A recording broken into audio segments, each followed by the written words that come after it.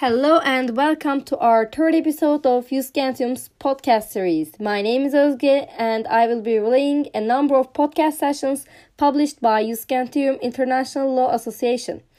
The podcasts are not only for international law nerds and freaks, but also for young professionals and changemakers from diverse backgrounds and specializations worldwide, and we will be talking all aspects of international relations in the era of globalization.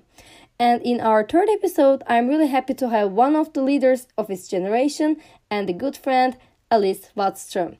Alice is project analyst in prevention of violent extremism and peace building for UNDP Tunisia, and we have known each other from the Hague Academy of International Law. Welcome to our third episode, Alice. How are you? You are here to share your experience and knowledge with us. Are you excited? Hello, Özge. Thank you so much for having me. I'm very excited to be with you. People who may be listening to us would be curious about your career journey. My question is, how did it all begin? So you were based in Paris for education. What brought you to Paris? So what brought me to Paris? I really enjoyed studying French in junior high school. I must say I was quite the language nerd. And in high school, there was an opportunity to do your second high school year in Paris at the Swedish School of Paris, and I jumped on it. So I spent a year there. I learned French. It was a great experience. And so after I had gone back to Sweden to finish high school, I decided to go back. And I also wanted to study law. So I applied to the Sorbonne Law School, and I ended up doing my bachelor's degree in international and European law at the Sorbonne. So all in all, I lived there for about 5 years. And after that, I wasn't quite sure if I wanted to continue in law. So I applied for an internship at the UN headquarters in New York in public information. And I did a 6-month internship there, at the end of which I was lucky enough to be hired. So I worked for about 2.5 years at the UN headquarters, and I will talk more in detail about that later. But then I felt like it was time to go back to school and do my master's. So I did my International Human Rights Law Masters at Lund University and the Raoul Wallenberg Institute in Lund in Sweden.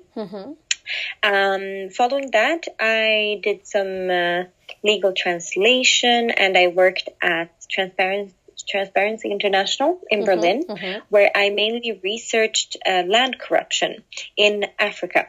So land corruption is basically corruption in regards to the land sector, but also land deals and land management, and specifically in the countries of Zambia, Liberia, and Sierra Leone.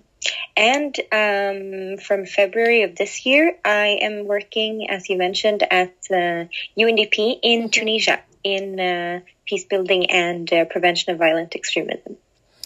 Many thanks. I'm sure our listeners would like to know more about your United Nations experience in New York.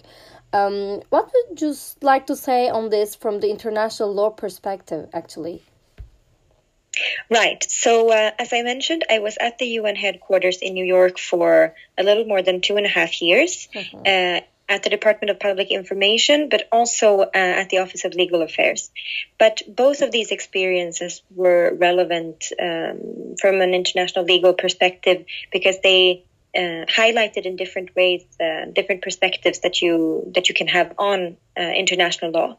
So my first job was basically to inform the public about the different branches of the work of the UN.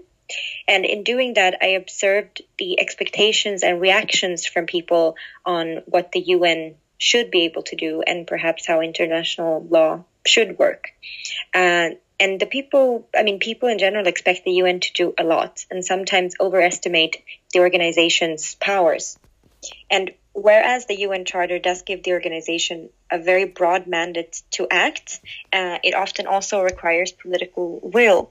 And when it comes to decisions in the Security Council, for example, we sometimes very clearly see how political self-interest come into play. which sometimes blocks the organization's ability to act. And this in itself may not be contrary to international law, but people in general can have a really hard time understanding how it can be like that. And in my second job in legal affairs, I worked with criminal accountability for UN staff members.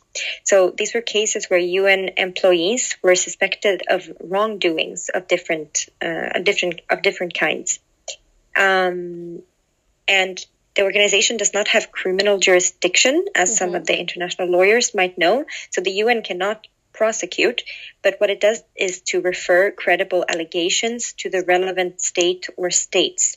So who might those states be? It's either the state of nationality of the staff member, or the state on whose territory the alleged wrongdoing took place.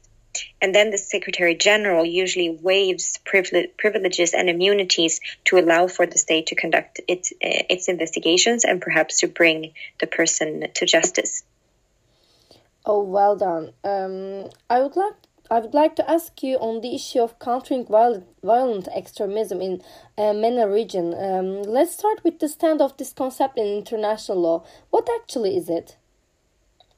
So, the UN Security Council has a mandate defined by the UN Charter to address issues related to international peace and security, right?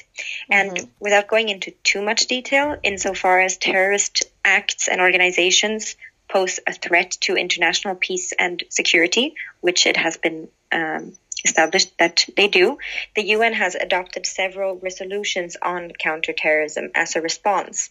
So there is, for example, the UN Global Counterterrorism Strategy, adopted by the General Assembly in 2016, where prevention of violent extremism is an important part.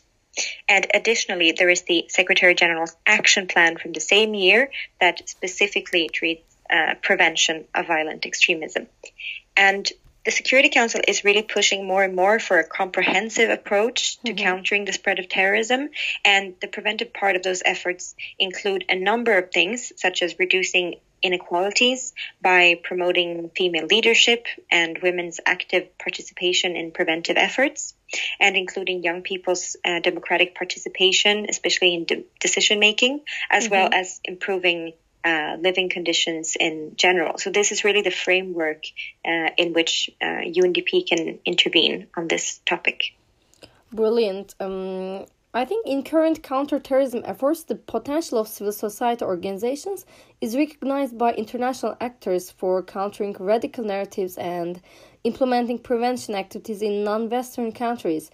Civil society-led interventions, it is assumed, constitute a more sustainable as well as locally acceptable approach to reduce the threat of radicalization.